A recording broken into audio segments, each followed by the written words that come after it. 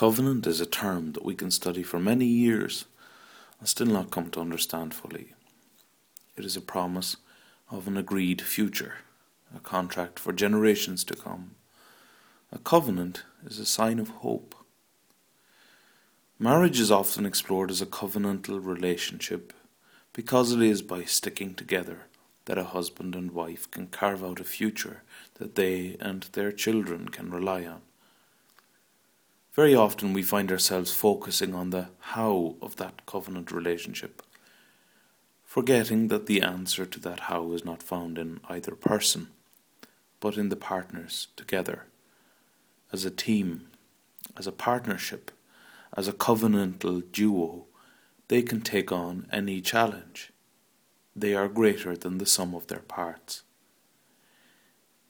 It is in the midst of the partnership, the togetherness of the people involved, that God's grace enters and bears fruit.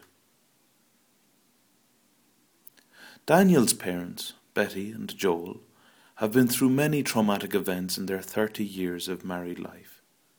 By sticking together, even after they were forcibly separated, Joel and Betty are creating a future for Daniel. Their covenant to each other before God is bearing rich fruit.